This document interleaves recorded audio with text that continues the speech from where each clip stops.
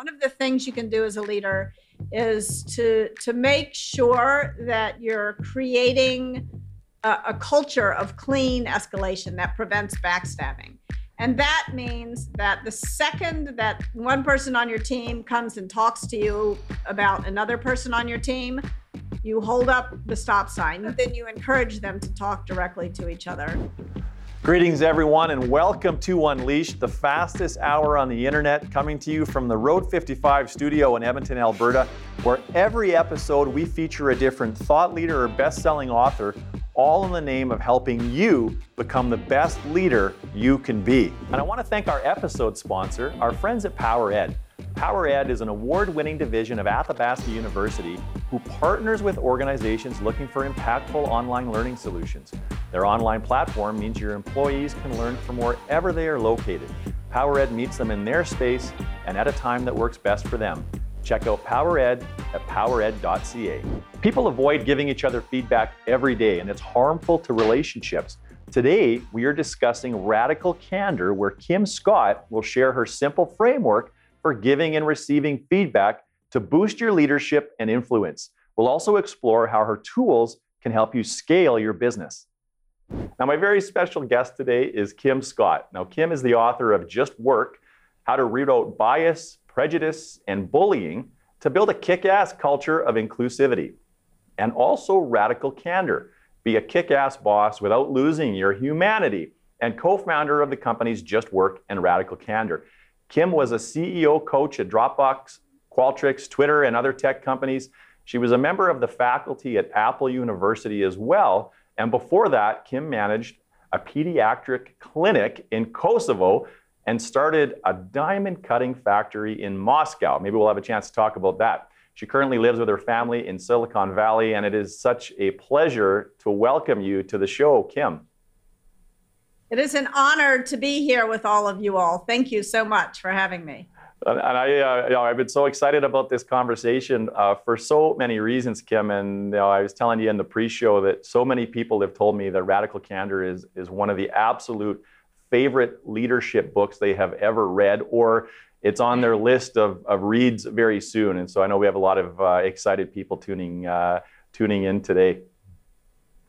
Well, thank you. You just made 4 long, lonely years of writing worthwhile. Yeah, happy to help. So, Kim, I can't help but take notice of your very interesting background.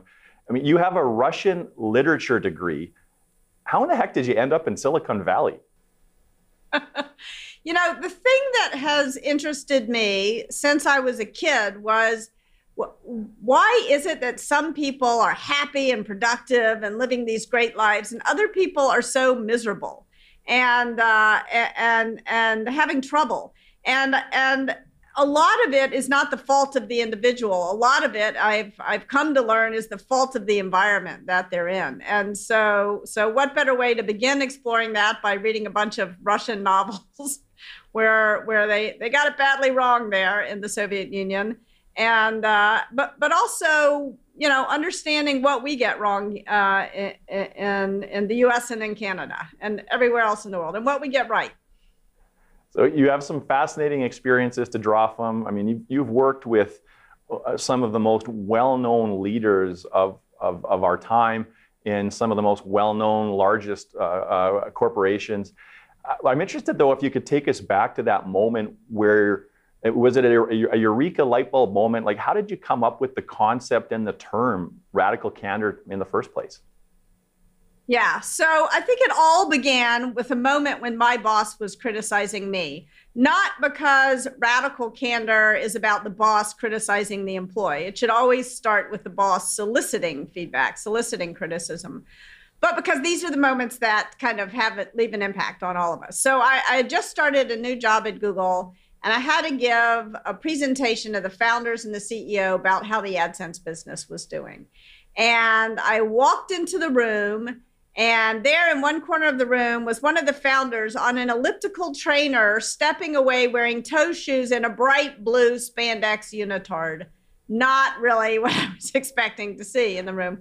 And there in the other corner of the room was the CEO, and he's doing his email, and he's so intent on his computer, it's like his brain has been plugged into the machine.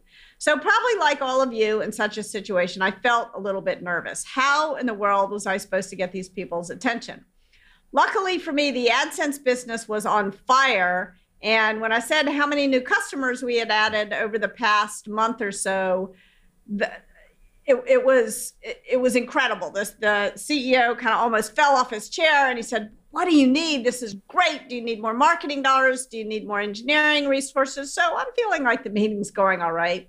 In fact, I now believe that I am a genius. And I walked out of the room, I walked past my boss, and I'm expecting a high five, a pat on the back. And instead she says to me, "Why don't you walk back to my office with me?" And I thought, oh, wow, I screwed something up in there and I'm about to hear about it. And she began the conversation by telling me what had gone well in the meeting, not in the feedback sandwich sense of, I think there's a less polite term for that, but not in the sort of kiss me, kick me, kiss me sense of the word, but really seeming to mean what she said. But of course, all I wanted to do was hear about what had gone wrong.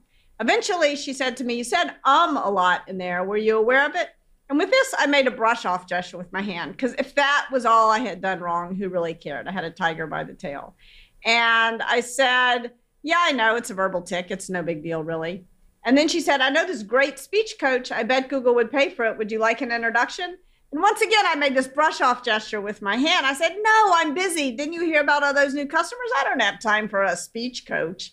And then she stopped. She looked me right in the eye and she said, "I can tell when you do that thing with your hand that I'm going to have to be a lot more direct with you. When you say every third word, it makes you sound stupid." Now she's got my full attention. And some people might say it was mean of her to say that I sounded stupid. But in fact, it was the kindest thing she could possibly have done for me at that moment in my career. Because if she hadn't used just those words with me, and by the way, this is a crucial, crucial point, she would never have used those words with other people on her team who were perhaps a better listener than I was. But if she hadn't used just those words with me, I never would have gone to see the speech coach. And I wouldn't have learned that she was not exaggerating. I literally said every third word. And this was news to me. I had been giving presentations my whole career. I had raised millions of dollars for 2 different startups giving presentations. I thought I was pretty good at it. And it was almost like I had been going through my whole career with a giant hunk of spinach in between my teeth, and nobody had had the common courtesy to tell me that it was there. And so this really got me to thinking a couple of things, really. Why had no one told me? And what made it so easy for my boss to tell me? And as I thought about her leadership style, I realized in her case, it really boiled down to 2 simple things. She cared about me, not just as an employee, but as a human being. But she was not so concerned about my short-term feelings that she was unwilling to give me a direct challenge when I was screwing something up. She was going to tell me in a way that I would hear it. Because that was in service of my long-term growth. And so those were the things that really it boiled down to: caring and challenging. Now, that doesn't really seem so radical. Why do I call it radical candor? Because it's hard, as you said at the beginning. I don't know anybody who doesn't struggle with feedback in the workplace.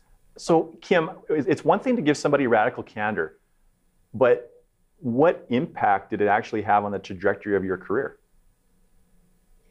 It was really important to my ability to establish credibility at Google. There were a lot of presentations in front of a lot of people that were intimidating. So I needed to learn how to present in a way. And frankly, I don't think I would have been able to build these businesses, Just Work and Radical Candor, if I was saying every third word still. Like now my whole career is giving talks. And I will say once or twice, but I will not say it every third word. The feedback coach the coach was really useful. Yeah, I can tell that it's worked. You're a phenomenal speaker. We have a bit of a graphic we want to bring up here, and I'd love for us to dig in a little bit to the framework itself, because there's a right way to do it, and then there's the way that most of us do it. And I would love for you to sort of go through some of the ways that candor or doesn't show up, and some of the ways that feedback shows up incorrectly in our conversations. And then let's talk about after that sort of the right way to start to give people radical candor. Absolutely. So if you think about caring personally and challenging directly at the same time, that is radical candor. But sometimes we mess up on one dimension or the other or both. So sometimes we remember to challenge directly, but we forget to show that we care personally. And then we wind up in obnoxious aggression. Now, in the first draft of Radical Candor, I called this the asshole quadrant because it seemed more radically candid. But I stopped doing that for a really important reason. I found as soon as I did that, people would use this framework to write names in boxes. And I beg of you, please don't use this framework that way. Use this framework like a compass to guide specific conversations with specific people to a better place. Now, the big problem with obnoxious aggression is that it harms other people. In fact, it often can trigger their fight or flight response, and then they can't even hear what you're saying, so you're wasting your breath. The other problem with obnoxious aggression for me and for an awful lot of other people is that when I land there, when I realize I've been a jerk, it's not my instinct to move up on the care personally dimension, which is what I ought to do. Instead, it's my instinct to go the wrong way on challenge directly. And when I go the wrong way on challenge directly, I wind up in the worst place of all, manipulative insincerity. This is where the false apology happens. This is where passive aggressive behavior, political behavior, all of the things that make work most toxic. If obnoxious aggression is front stabbing, manipulative insincerity is backstabbing. And we've all had experiences with this in the workplace. This is kind of where the drama sets in. In fact, if you watch Silicon Valley, the HBO show, or you watch The Office, you're going to see a lot of episodes about obnoxious aggression and manipulative insincerity. But the fact of the matter is the vast majority of us make the vast majority of our mistakes in that last quadrant, where we do remember to show that we care personally. Most people are actually pretty nice people in spite of everything we see on social media. So we do remember to show that we care personally, but we're so concerned about not hurting someone's feelings that we fail to challenge them directly. And that is what I call ruinous empathy. So that's what radical candor is and also what it isn't, and mistakes that we all make probably on a daily basis. You also talk about obnoxious aggression, although it's very obnoxious, being the second most effective form of leadership and feedback, though. Why is that? You know, I don't know about you, so maybe other people, I'd love to hear from other folks, but I would rather know where I stand. Even if this person is acting like a jerk, I'd rather know what they really think than not know, than be guessing. And so obnoxious aggression is terrible. Let me be very clear. Don't do it. It's bad. It doesn't work very well. But ruinous empathy and manipulative insincerity are even worse, because people don't, when people don't know what's going on, if you have a boss, and probably everyone listening has had such a boss who never gives you any feedback, you can feel like a dead man walking or a dead woman walking, a dead person walking, because you know something's not quite right, but you don't know what it is and you don't know how to find out. And that is also a terrible feeling. It's a more subtle feeling than the sort of rage we feel in the face of obnoxious aggression, but it can be even more insidious. Kim, I'd be interested in your thoughts on this. I have held this belief, and I don't know if it's accurate or not, is that we all need at least one obnoxious, aggressive boss in our life at some period, because I assign the kind of motivation to want to prove somebody wrong as a very like determination, motivation, fueling, like probably out of the wrong places, but it can propel you to some pretty significant heights. Now, do you think that there's any validity to that, or can you accomplish the same kind of motivation by sticking in the radical candor quadrant? I actually disagree. Yeah. Are we allowed to disagree? I disagree vehemently. I was kind of hoping that you would, to be honest. And it's why I bring it up, because I've had this debate with lots of people and lots of different thought leaders that we've had on the show, just sort of in private. So I would love your candor about it. Yeah. So I think that for a minority of the population, for some people who are who don't really mind that kind of obnoxious aggression and who are motivated in that way, it can work. But radical candor would still, even for those people, work better.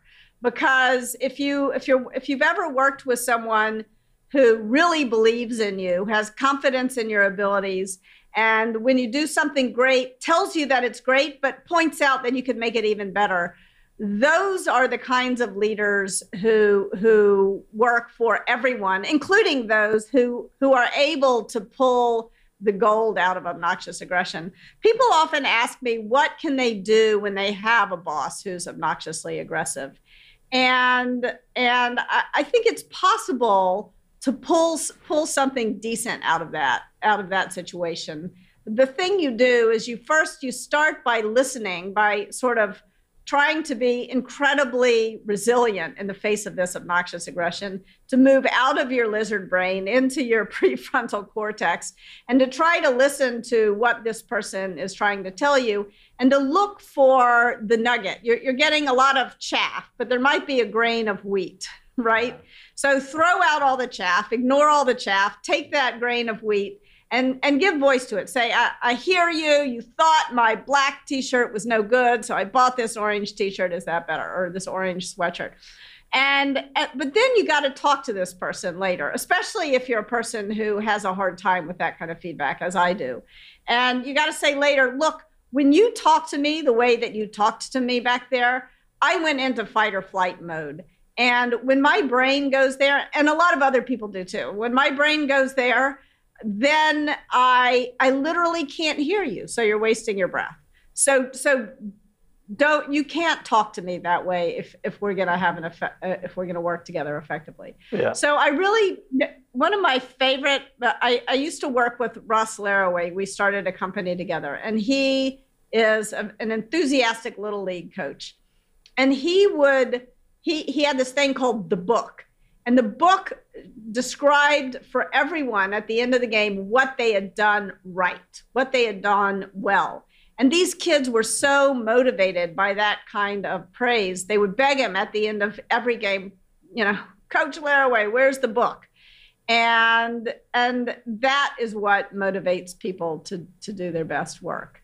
Yeah, I appreciate your perspective on that, Kim, very much. So you've set the record straight here. So now that we understand the framework and some of the sort of the missteps that we often take when we give feedback, if we take the step to give it at all, let's talk a little bit about how do you actually give radical candor in an effective manner? So if you think about giving it, the first thing you do is stop and solicit it. Get it before you give it. There's an order of operations to radical candor. And so you want to ask for feedback before you give it. So I'm going to talk, I will get to giving it, I promise, but can we talk about soliciting it first? Absolutely. All right. So how do you solicit feedback? Because this can be awkward. It can be an awkward situation. If everyone listening can pull out a pen and write down the question that they're going to use, our time together today will be very well spent. So I'm going to tell you the question that I like to use, but don't write it down, because if you use my question, you're going to sound like Kim Scott and not like yourself, and people won't believe you really want the answer. It won't sound authentic. So the question that I like to ask is, what could I do or stop doing that would make it easier to work with me? And the reason why, if you read the book, Radical Candor, you'll see that I phrased it a little bit differently in the book. I phrased it, is there anything? And if you write a book about feedback, you're going to get a lot of it. And I got some feedback from people, unfortunately, after the book was published, so I couldn't make this edit in the book, but I'll share it with you. It's better to ask a question, what could I do? If you ask a question, is there anything, you give the person the opportunity to say, oh no, everything's fine. And so you want to ask the question in a way that demands an answer, some kind of real answer. So you want to ask it. And then the other thing is, it's not only does it have to sound like you're going to need to adjust your question for the person who you're talking to. When you adjust for the other person, that is not inauthentic. That's called having a relationship. You can't talk exactly the same way to every single person who you interact with. So you got to ask the person in a way that they're likely to answer. So the bad news about your feedback. So everybody take a pen right now, write down your question. As you're doing that, I'm going to give you the bad news about your question. No matter how good your question is, people are still going to feel uncomfortable. There's no such thing as emotional Novocaine. This is an uncomfortable moment. All you can do is embrace the discomfort. So step number 2 is to close your mouth, count to 6, and wait for the other person to say something. I only made it to 3 just there. If I'd gone all the way to 6, I would have dragged you out onto a conversational limb you never wanted, or you would have said, is your Wi-Fi frozen? So 6 seconds is a long time. Well, Almost no one 6 seconds feels like an hour when you're waiting for somebody to tell you something uncomfortable, I got to tell you. It is going to be uncomfortable for you as waiting, and it's going to be uncomfortable for that other person who's enduring that silence. But if you can manage to keep your mouth shut for 6 seconds, the other person's going to say something. So now, congratulations, you've dragged this other person out on a conversational limb they never wanted to go on. They're going to tell you something. This brings us to step number 3. You've got to listen with the intent to understand, not to respond. Because even though you've just asked for feedback, you're probably going to feel a little bit defensive about it. And you've got to manage your way through that defensiveness. You got to make sure that you really ask a follow-up question or repeat what they said back to them, not in a sarcastic, bullying way, but in a true questioning way. Did I understand what you meant? And then the last step, the 4th step, is you want to make sure that you reward the candor. So if you agree with the feedback, fix the problem and make your listening tangible. Fix the problem in a very public way and ask for more, did I overcorrect? Did I undercorrect? And if you disagree with the feedback, this is tricky. This is why I think we often fail to solicit feedback, because then we feel wedged when we ask for feedback, the person told us something and we disagree with it. So what do? Look for that 5 or 10% overlap in what the person said that you agree with. There's something they said that you can agree with. You rarely will you disagree with 100% of what the person says. So look for the area of agreement and give voice to that, just to demonstrate that you're listening and that you're not shut down to feedback. And then say, as for the rest of it, I want to talk to you more about it. And if you're angry, you maybe want to defer the conversation a little bit. But if you're feeling calm, offer a respectful explanation of why you disagree. I think we tend to have this fear that a disagreement is going to hurt our relationship. But in fact, a disagreement can often be the very foundation of a good relationship. So a respectful explanation of why you disagree can be a reward for the candor. So that's soliciting feedback. That's where to start. No, that's great, Kim. I often think about the emotions that are associated and how I think most of us get triggered, even if we have a lot of experience with this, when somebody gives us feedback.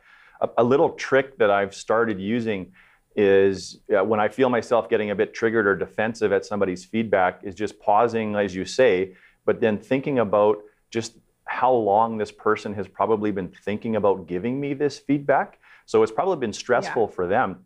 But then the other thing, if it's an idea maybe that I don't like or don't agree with, or don't see the merit in right away, or some feedback that I've got to digest, it's also the fact that this person cares enough about the relationship and the business that they're thinking about the business in non-work hours. And that's pretty amazing. So what are some other ways that we can ground ourselves to be more receptive to hearing what someone's telling us? It is such an important question, because the whole essence of I think what makes both giving and soliciting feedback hard is that we tend, especially at work, to avoid emotion. And so one of the things that I try to remember in these moments is that when I feel myself getting angry, sad or mad or defensive, and I'm just brushing the person off, as in the story, I try to remember that when we communicate on an emotional plane and on an intellectual plane at the same time. And that if I reject the emotional signals, either from myself or from that other person, then I'm just not going to communicate very well. And so one of the things I say to people is I beg you, just eliminate the phrase, don't take it personally, from your vocabulary. Because when we have a little bit of heat, that means that we care about our work and we care about the people around us. And that's a good thing. That's not a bad thing. That is part of our humanity. So we want to make sure that we accept those emotions as legitimate and don't just reject them, but try to use them in service of better communication.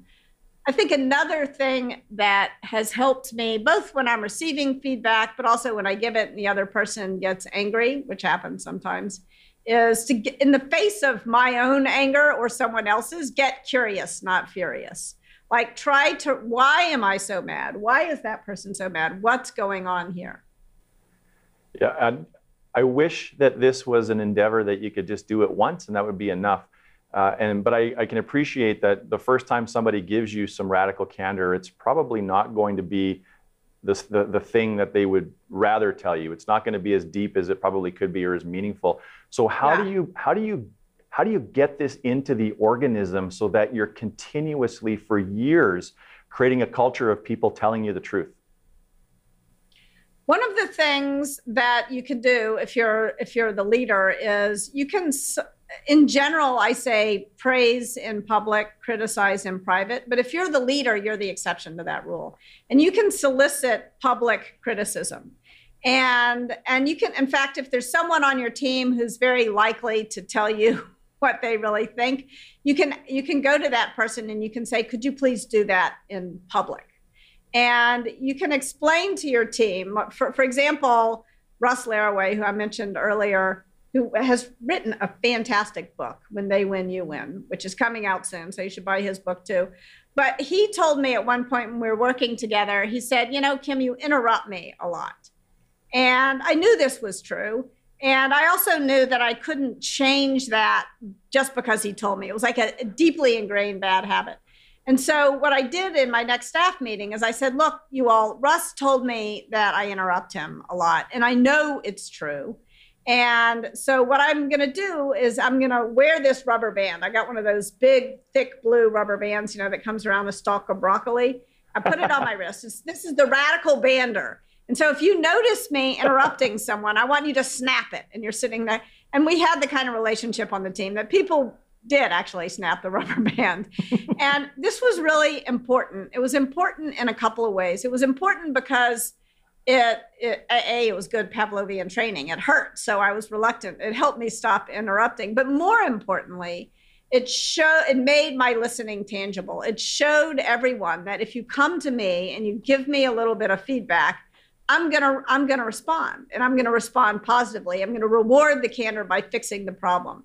And that was very helpful. There was another leader who I worked with who put a big orange lock box. He put it in a highly trafficked area near the restrooms, and it was a feedback box. It's kind of like Ted Lasso did, and he solicited feedback. And then this leader gave the key to the lockbox to someone that everyone trusted on the team. And he would open it up in the all hands and he'd pull out the questions that were in the lockbox and answer them.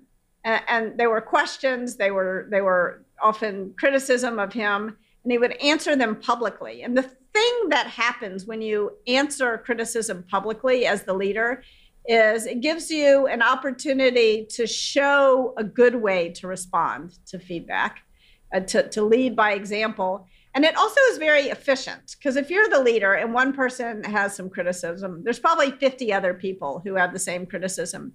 And this gives you an opportunity to answer it once and not 50 times. So it's more efficient. Another thing that you can do as a leader is you can tell stories. What is your story? What's that moment in your career when someone gave you some radical candor, when they told you something that maybe stung a little bit in the moment? I mean, it wasn't easy for me to hear that I sounded stupid in front of the CEO and of founders. But maybe it stung a little bit in the moment, but it stood you in good stead for the next 5, 10 years. And if you make yourself vulnerable enough, you share that with your team and you share it in the context of the Radical Candor framework, then it literally, people's brains get on the same wavelength when we tell each other stories. Yeah, that's good advice, good insight. You're making me, I was trying to think about what's some radical candor I've been given, in the last couple of years that has been my moment. And it was fairly early in the pandemic. I got some feedback from a colleague that every time somebody had an idea that I didn't agree with, my body language significantly told that person that I thought their idea was in fact stupid. And that was mortifying to hear. And it certainly shaped how I respond to people's ideas, I think, a great deal at this point. So I know that the listener... That's great. Learning how to manage one's body language is tricky. Yes, absolutely. And it's probably one of the things about all of the Zoom meetings that we have had in the last 2 years that has been somewhat helpful, even though you may have Zoom fatigue. But I know I've become a lot more sort of hypersensitive to little body language pieces and things that might not have been as visible or as noticeable to me prior to that. Yeah, because you've got a mirror in front of you. You're watching yourself. Yes. Although I will say one good trick for Zoom fatigue is to turn off self-view. That's right. Well, and I think that's one of the reasons that there's a strong correlation to Botox injections skyrocketing in the last couple of years. So I know that almost everybody that's listening today, Kim, has somebody that they need to demonstrate some radical candor with.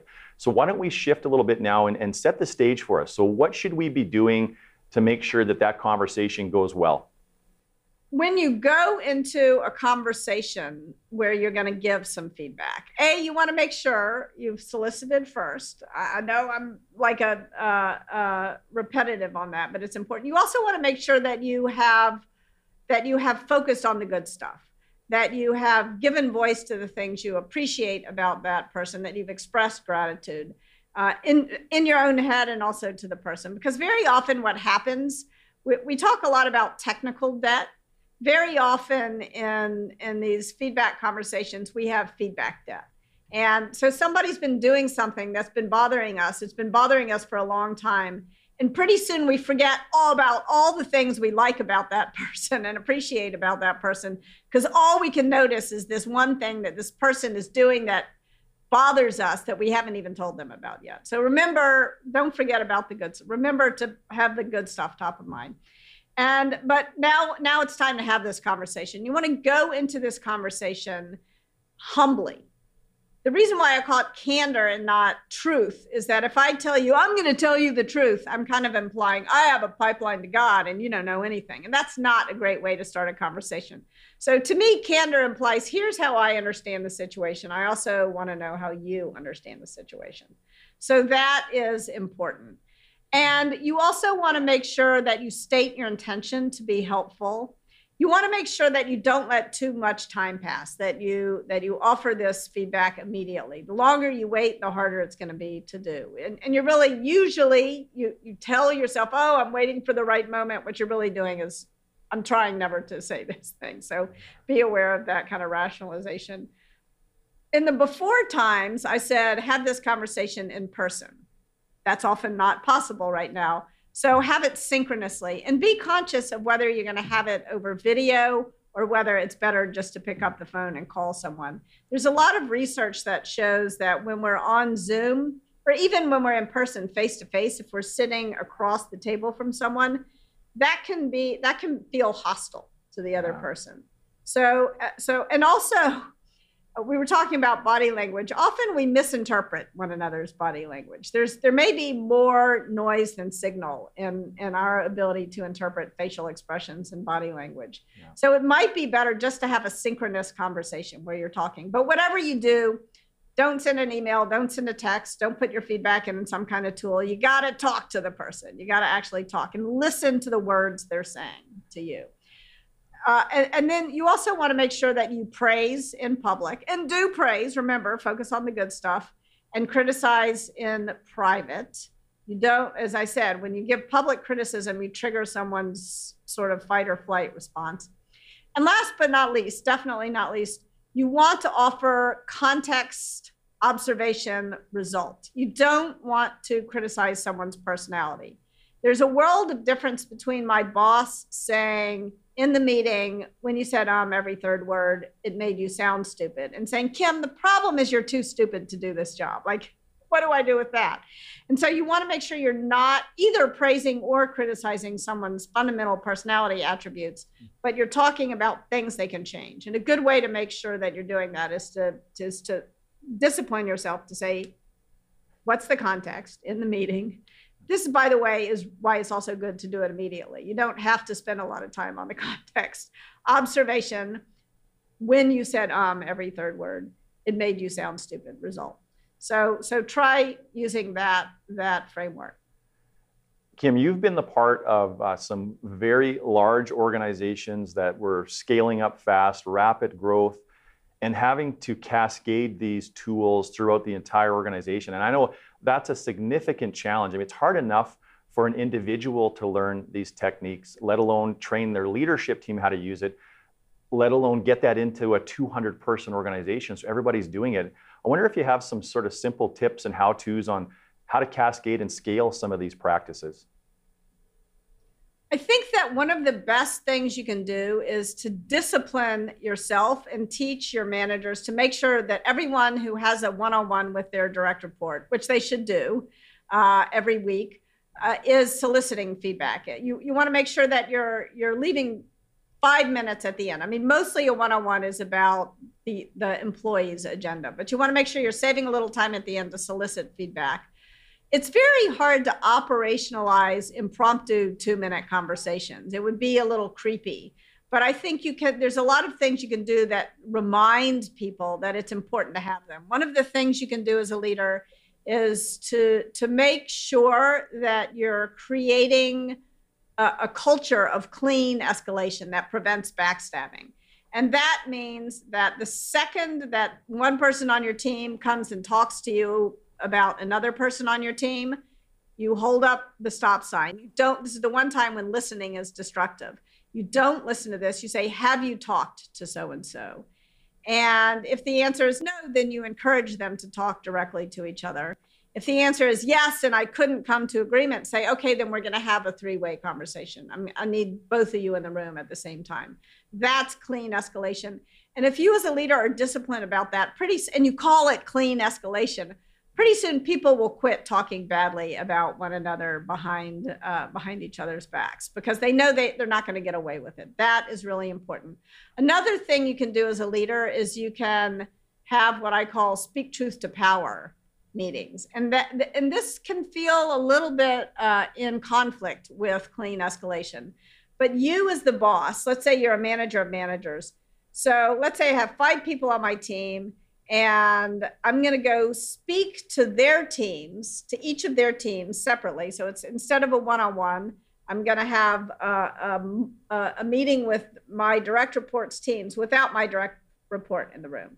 And let's say my direct report is named Samantha. So what can Samantha do or stop doing that would make it easier for you all to work with her? And I go around the room and I get advice and I type notes. And I say this is a not for attribution meeting because I want to acknowledge it can be difficult to speak truth to power. But the goal of this is in service of making Samantha a better leader and also helping you all learn how to talk to Samantha directly. And if you do that routinely with all of your direct reports, you begin to help them be better managers and to learn what they can do to encourage their team to speak truth to power. I could see how uncomfortable that would be at the start, but just how helpful and valuable it would be. Yeah. And uncomfortable, that's a really important word in this. Radical candor is profoundly uncomfortable. And a big part of it is learning how to move through that discomfort. So speaking of discomfort, you released this book into the wild, so to speak, and as your loyal audience starts to read it, you already mentioned and referenced a little bit of feedback that you received. But what kind of radical candor did you receive about radical candor? Radical candor, yeah. Yeah, I got a lot. The most important feedback I got came from, I was giving a radical candor presentation at a tech company in San Francisco. And the CEO of that company had been a colleague of mine for the better part of a decade, someone I like and respect enormously. and one of too few Black women CEOs in tech. And she pulled me aside after the talk and she said, you know, Kim, I'm excited to roll out Radical Candor. I think it's going to help me build the kind of culture I want. But I got to tell you, it's much harder for me to put it into practice than it is for you. And she explained to me that when she would offer someone even the most gentle, compassionate criticism, she would get slimed with the angry Black woman stereotype. And I knew this was true.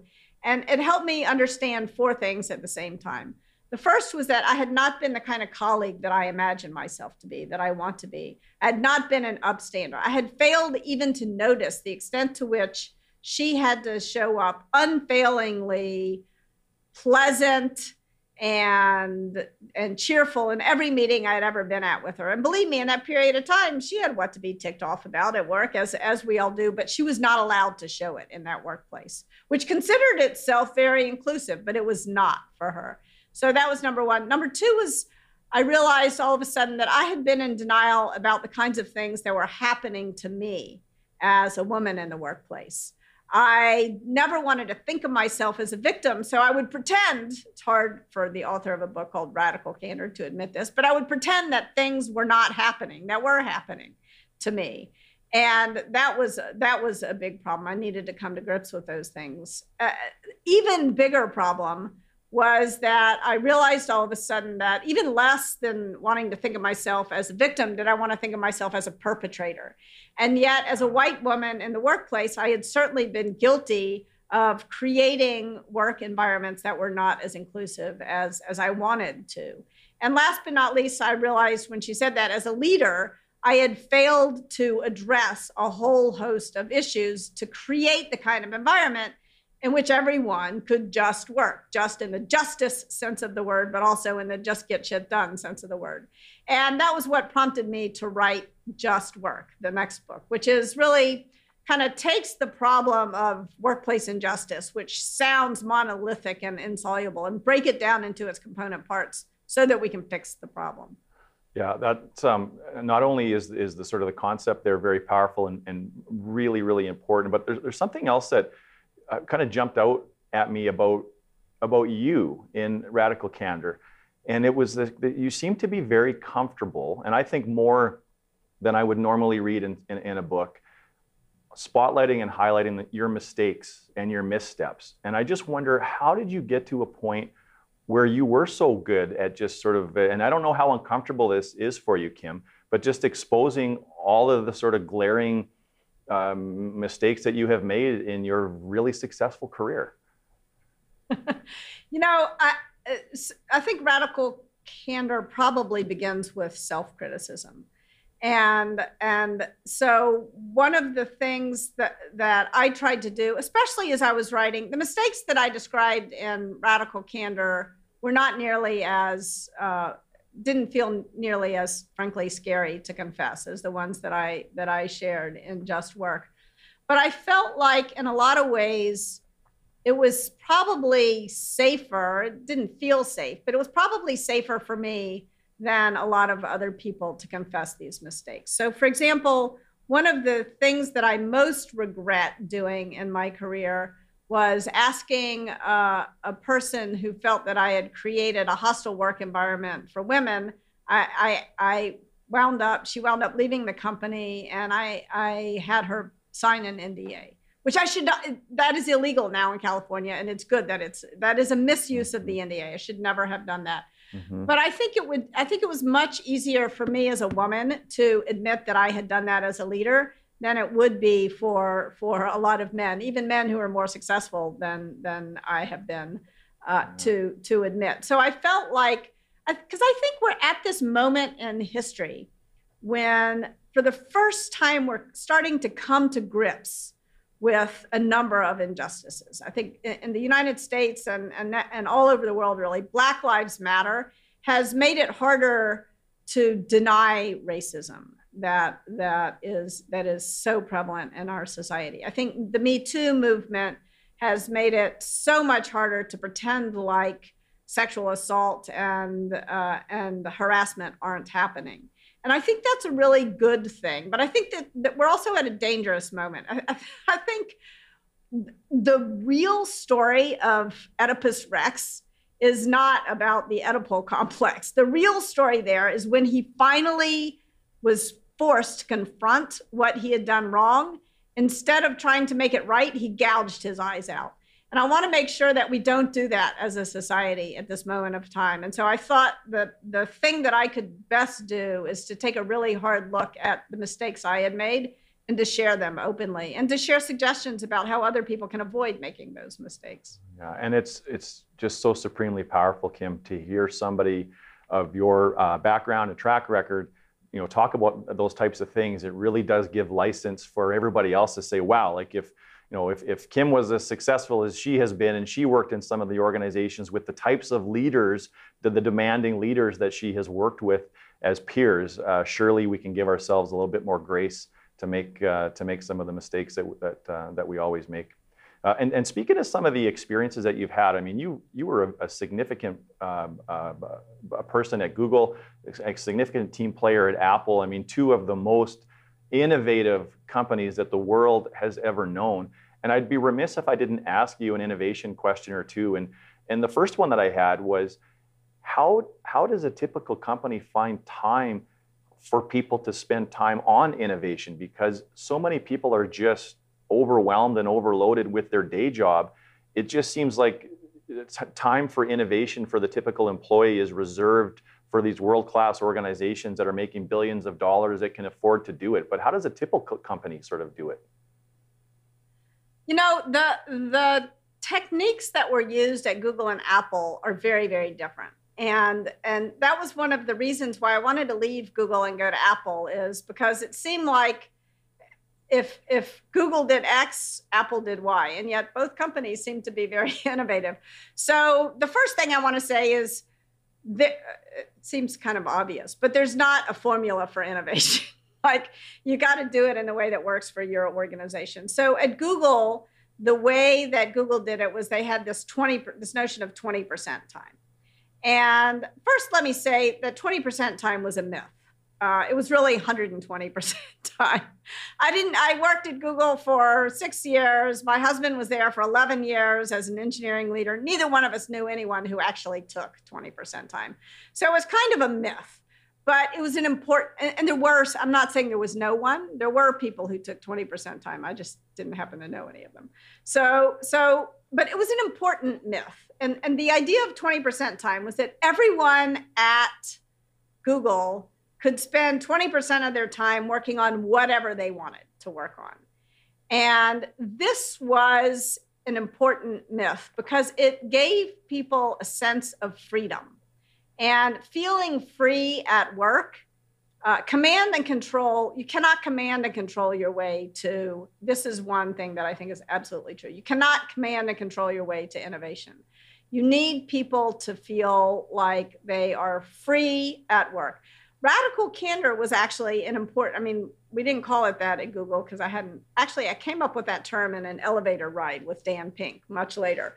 But the practice was very much alive and well at both Google and Apple.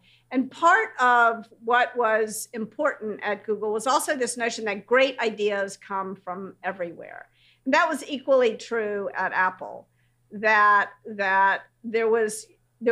great ideas were not hierarchical. The CEO did not have the most great ideas. It was not uncommon at Apple for somebody who had just joined the company, who was right out of college, to come back from lunch and find Steve Jobs sitting at his cube waiting for him to talk about what he was working on. So there was a real effort to, both companies tried to get rid of hierarchy altogether, and that didn't work. But to make sure that communication could happen everywhere, and that there was an effort to listen to great ideas. So 20% time is one way. At Apple, they did something very different. There was no notion of 20% time at Apple. They did have a blue sky project, but the main way I think that Apple innovated and made sure that people have time for innovation was to say no to great ideas. Tim Cook, the Tim Cook doctrine talks about, we say no to great ideas every day. And there's a bunch of great videos of Steve Jobs saying focus is about saying no. And this was really important because if you really decide what's the most important thing to do, and you don't do any of the things that are not the most important thing. And it's not just saying no to bad ideas, it's saying no to good ideas. It's even saying no to great ideas so that you can have time to really innovate on the things that are important and interesting. Then your people will have time to innovate, no matter how small you are. You don't have to have billions of dollars to innovate. So how did they define the playing field or the sandbox then, Kim, at Apple? Like, how did they ensure that the ideas for innovation and what they focused on were directionally aligned? I think they didn't. It wasn't like there was some centralized, these are the areas we're going to innovate in, these are the areas we're not going to innovate in. What would happen is there would be, let's say for an iOS launch, there would be the notion of the directly responsible individual. And so they would come together and decide what are the top level features of in the next release, and who is responsible for each of those top level features. And then that was now that person's sort of sandbox. And they could innovate in that sandbox in any way they saw fit, right? And they were responsible for figuring out what ideas were worth playing around with, what ideas were not. I mean, there were some projects at Apple that were explicitly experimental, that people were working on new technologies that might go into some future project. But the ideas, the decision to work on those ideas usually came from the individual who was interested in that idea. And of course, it was up to the leaders to say yes and no, yes, go work on that technology. No, we're not going to work on that technology. But the ideas, Steve Jobs said, we hire people who tell us what to do, not the other way around. And so the ideas come from the team, not from the leader of the team usually. Yeah, that is so interesting. And it's also very helpful. I could go on about that in a whole other episode. I do have some questions for you, a little bit more on the personal side too, Kim. And one of the things that really struck a chord with me is that you were sort of, I think, a self-proclaimed high achiever. You like fast-paced, chaotic environments. And I couldn't help but wonder, what was it that was so compelling that made you leave sort of the corporate world, in a sense, to become a thought leader? I know you founded 2 companies in that time, but what is the thing that sort of pulled you towards this thought leadership instead of staying in the executive chair at a large corporation? This is a true confession. My whole business career was one giant plan to subsidize my novel writing habit. What I always really wanted to be was a writer, actually. And I decided pretty early in probably back in college when I was studying Russian literature, that I couldn't feed myself writing novels. Some people can, but it's like saying, I'm going to be a musician. Like, it's a very hard way to make a living.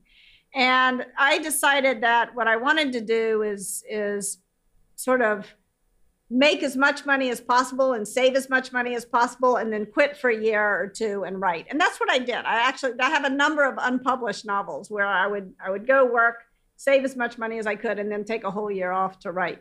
So with Radical Candor, I decided that a lot of the drama and the things that are interesting to me, that the character development that is interesting about writing a novel, applied to the business world, applied to the world where I had made my career to keep body and soul together.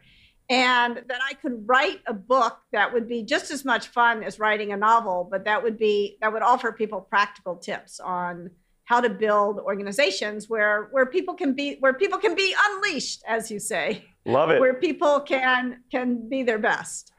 I think that's going to become a soundbite right there for future marketing campaigns, Kim. Thank you for that.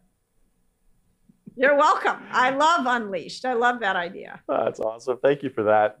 You also worked with the late Bill Campbell. And for listeners that are hearing the name Bill Campbell for the first time, he's sort of known as the $1 trillion coach. Eric Schmidt and others wrote a book by that same title, and he was this phenomenal coach to all of the well-known CEOs in Silicon Valley, and famously known for never charging $1 for any of this coaching. I wondered, Kim, like what made Bill such a special person and such an impactful coach? Bill was I did not know him well. My husband actually knew him better because my husband was his kid's little league coach. Yeah. So there you go. But I did get an opportunity he offered to come mentor my team at Google, because one of the people who worked for me really admired him. He said, the thing you could do for me that is better than anything else is get me a meeting with Bill Campbell. Was it Bill Campbell's? This wasn't Bill Campbell's son, was it? Yeah. I said, well, I have an in, so. And so Bill came and talked to the team, and the things that really I admired about him were that he was so warm. You knew he cared about you. He was interested in you as a human being, regardless of like what you were doing for the company that he was on the board of. He cared about people. He really was an incredibly warm person, and that was true just of how he was, and he was able to express it and show it. It's kind of, I think a lot of people don't feel comfortable showing that they care, but like he was like that shower the people you love with love kind of guy. He was just really, and so he was really good at the care personally, but he also was not afraid to poke and to point out where you could be better, but always in service of helping you grow as an individual. So he was kind of a poster child for radical candor, if you will. Yeah, thank you for sharing some of that background. Kim, your work has literally impacted millions of people, and I can't help but ask, like, what does that mean to you?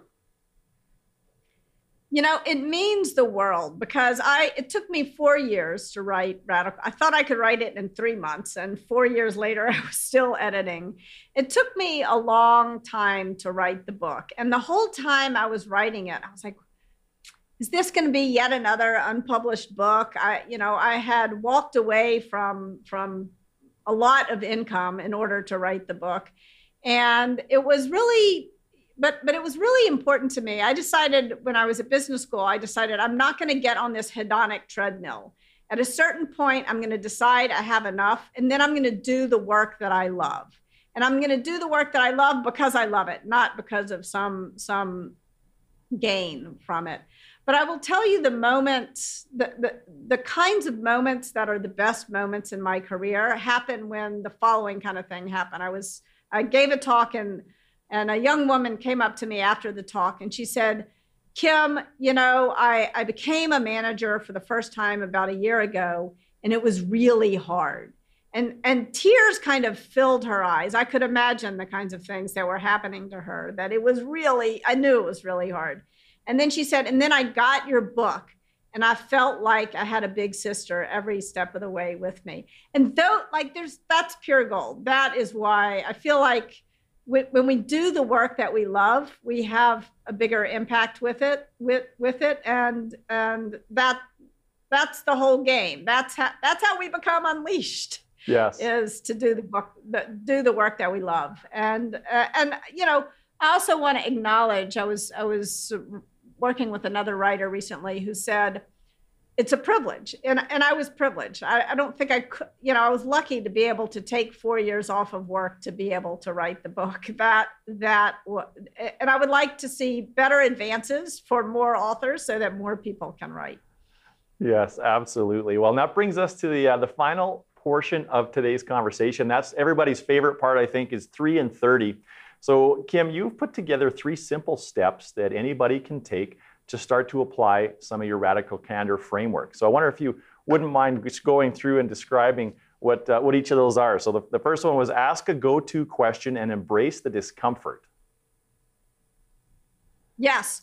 So that is what I was talking about earlier when I said, how do you solicit feedback? You want to ask people what you could do, or in your own words, what you could do or stop doing that would make it easier to work with you. And it's going to be an uncomfortable moment. There's no way to make it comfortable. You got to drag it out of people. You got to drag it out of people. And once you hear it, it's going to be hard to hear. So step number 2 is to listen with the intent to understand, not to respond. For example, the other day, my daughter said to me, "Mom, I wish you weren't the radical candor lady." And immediately this wave of parental guilt washed over me. I thought, I'm spending too much time at work. I feel so guilty. And then I thought, I got to get over my own feelings about this and make sure I understand. So I said, "Who do you wish I were?"